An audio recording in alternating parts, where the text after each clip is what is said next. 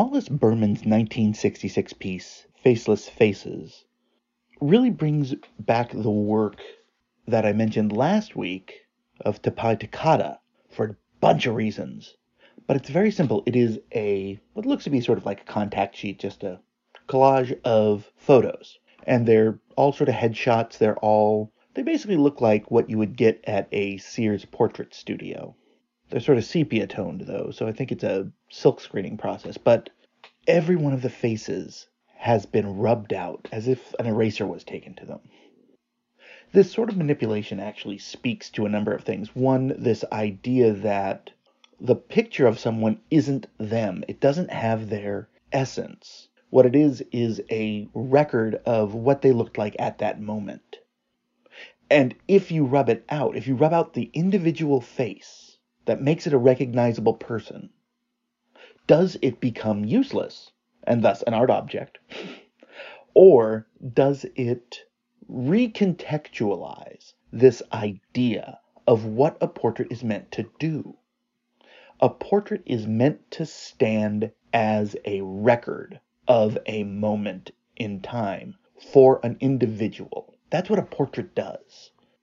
But when you remove that layer, that recognizable layer, are you releasing it so that every one of those people can stand in as a representative for all people?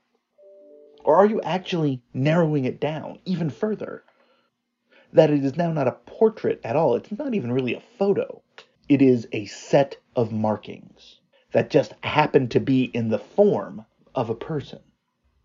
And this idea you can go back and forth on conceptually. The way I see it, it is a reaction to this idea that when you put out faces, you are actually negating them as people. They are merely becoming this image, which also speaks to Andy's Marilyn that we talked about last week as well. Now, this was done in the 60s, and a lot of these questions were being asked because of the rise of mass media as purveyor of imagery. And this has been going on, of course, for centuries, honestly, but in the 60s it really turned a corner. It started in the 50s with Elvis and Marilyn to a degree, but by the 60s this was what was roiling. There were people who were stars because of images, because of their faces. So what happens when you remove them? They become unrecognizable, and at the same time, they retain a recognition because the image was captured. This is a really incredibly thoughtful piece, and I really think that it's one that I'm going to be hitting up a lot in my sort of idea of looking at LA art in the 1960s.